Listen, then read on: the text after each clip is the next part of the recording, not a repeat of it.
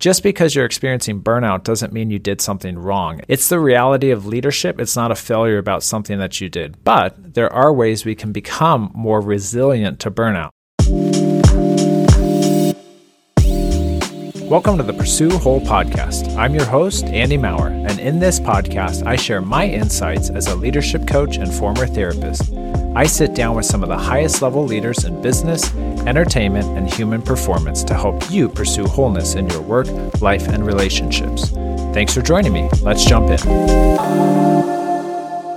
Hey everyone, thanks for joining today. We're talking about something that every leader faces, and that is burnout. Let me tell you a little bit about where we're going today. We're going to be talking about 4 ways to reach burnout, and I'm going to give you some techniques and tactics on how to get out of burnout or become more resilient. So we have to ask this question: how many leaders are actually experiencing burnout these days? Well, we know from the Development Dimensions Global Leadership Forecast of 2021, which looked at 15,000 leaders, 60% of those leaders felt used up at the end of the workday. When you think about burnout, you have to think about a fire that has gone completely out. Most of us have this fire, this enthusiasm, this energy, and we feel good about that. We feel excited. We feel motivated to go into work. I'm watching a show right now called Alone, and if you've seen the show, they send these individuals out into the wilderness way up in Canada in the Arctic to survive for as many days as they can with only essential items.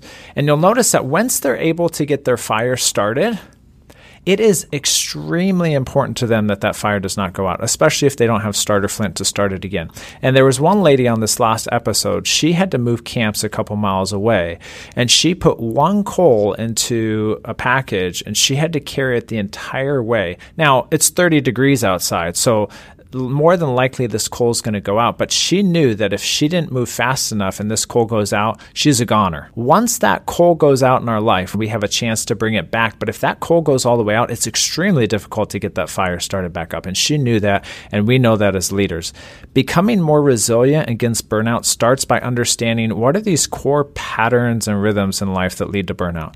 Burnout doesn't just happen because we make 1 or 2 decisions. Burnout is happening because we have patterns and systems in our life as leaders that are not working to our benefit.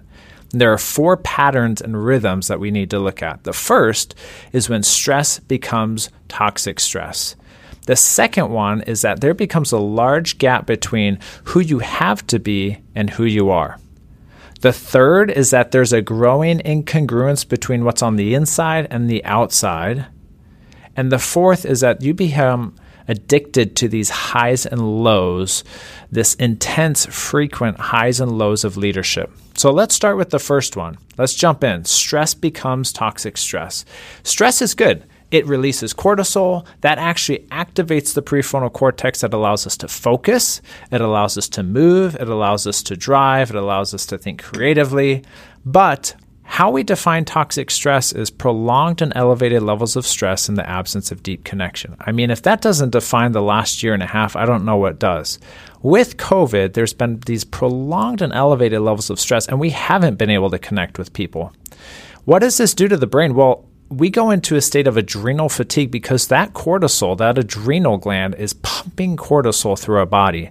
And once it's done that over and over and over again, it loses the capacity to produce at the level that it originally was. And we go into adrenal fatigue. And we see that there's a decreased activation in the prefrontal cortex because our amygdala, our fight, flight, or freeze system is activated to such a degree that our prefrontal cortex, our logical part of the brain, can't operate effectively.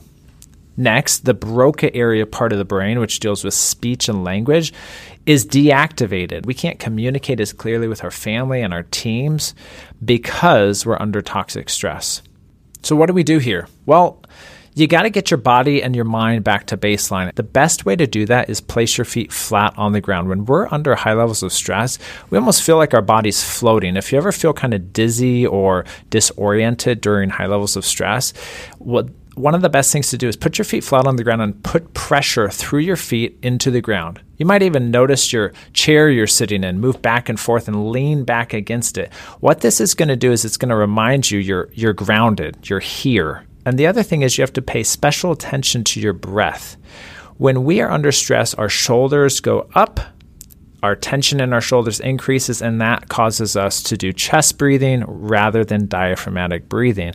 And why that's important is because your brain, especially that logical prefrontal cortex, needs oxygen to work well. So if you're taking shallow breaths and you're only taking in about half of your oxygen capacity, your brain isn't going to work as effectively as it could. So here's what I suggest. Breathe in slowly through your nose for 5 seconds, out through your mouth slowly as if you're breathing through a straw, and do that 5 times. This is going to recalibrate your body, and it's going to feed oxygen to the vital organ called your brain.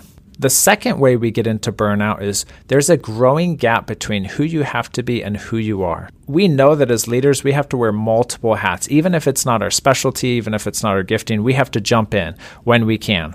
That's a natural process. But if you're a natural peacemaker and you find yourself in an environment that requires you to have a lot of candor or face a lot of confrontation, over the long term, you're not going to do well there. You're going to face burnout. You got to get the right people in the right seats. And you got to ask questions not only to yourself as leaders, but also to your team, asking what lights you up? What lights you up in the morning when you wake up? What do you get excited to do? And at the same time, what is draining your energy? How are you going to offload those things? How are you going to delegate that? Who's going to handle those responsibilities for you?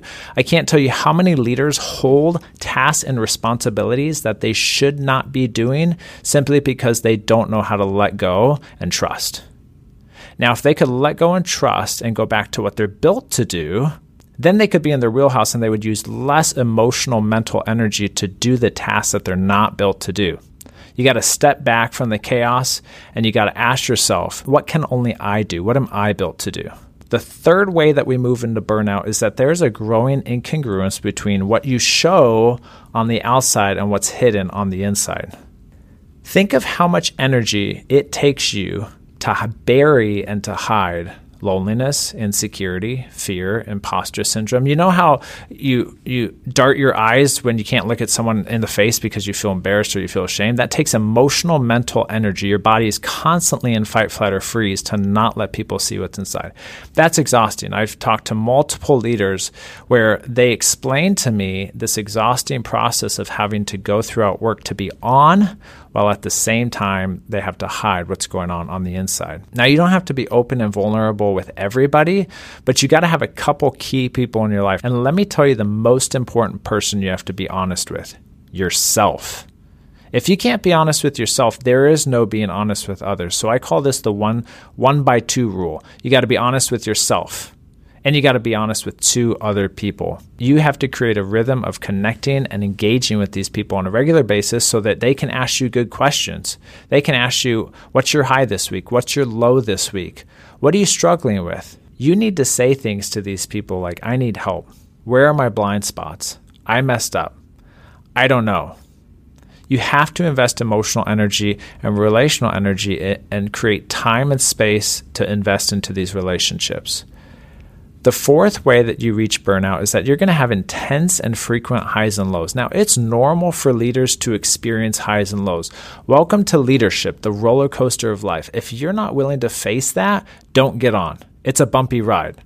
You got big wins, you got big losses, excitement and despair, trust and breaking trust, hiring and firing. And what we know from research, and especially around vulnerability, is you can't have big wins if you're not willing to have big losses.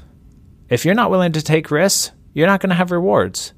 If you're not willing to be in despair, you're not going to be able to get excited. One thing we know is that you cannot selectively numb emotions. So if you don't like fear and you don't like loneliness and you don't like sadness or anger, but you really like joy and happiness, well, I hate to break it to you, if you pull down sadness and fear and loneliness, you're automatically pulling down joy and hope and excitement.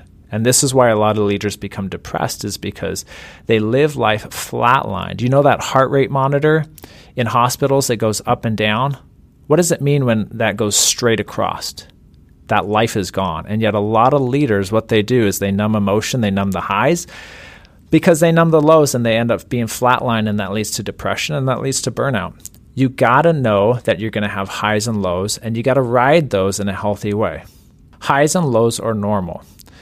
But if they're too frequent or they're too intense, this can lead to burnout. So if you're having fires that you have to put out every single day on multiple occasions, or you have major highs and major lows, physically and emotionally, that's going to tap you out. So here are some action items to move out of this type of burnout. You have to celebrate your wins. After your sprints, don't move into another sprint. After you've pushed through, don't keep pushing through. You got to step back with yourself, with your team, and actually celebrate where you've come from. When you have those big highs, celebrate it. And when you have those big lows, acknowledge it and feel that loss. Most leaders are going to minimize it and push it down because they want to move on. But what gets stuffed gets blown up. And you know what I'm meaning here, because when you stuff it, it's like a pressure cooker. That pressure begins to build. It doesn't get out, and then boom, you have a blow up. You have a fight. You act out in some way. You do something that you feel shamed about, all because you've been storing it deep inside. Give yourself 10 minutes, okay? You don't have to mope all day long. You don't have to mope all week long. Give yourself 10 minutes to feel the loss that just happened in your life. So what this means, close your door, pause, acknowledge what you feel. I either feel sad, scared, fearful, lonely, and discouraged. And then just notice that in your body for a second. Take literally 30 seconds and ask yourself, if I feel sad, where in my body do I feel that? My chest feels like it's sinking, or I feel like I just got punched in my stomach.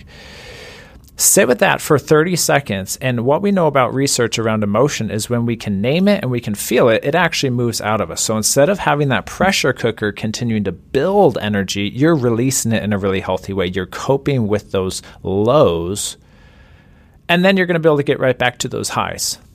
One of the best things for me in business, when I experience failure or defeat or discouragement, I move through this process, and the thing that always helps me move on is I have this phrase in my head that says, get back up. Just get back up. All you have to do is get back up. If I can get back up, I know that I will win at business and life. It's those who choose not to get back up that don't move on. But here's the thing. The reason why they don't get back up is because they shove for so long that the explosion is so vast and so great that the damage is almost too large that they can't get back up. Let's review 4 ways to reach burnout as leaders. Your stress is going to become toxic stress. What you can do about that is put your feet flat on the ground, and I want you to breathe in slowly through your nose for 5 seconds, out your mouth, and do that 5 times total.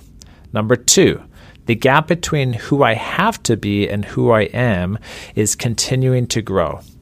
You got to ask questions like, what lights you up? What drains you? And how do you delegate that? The 3rd way we reach burnout is there's an incongruence between what you hide on the inside and what you show on the outside.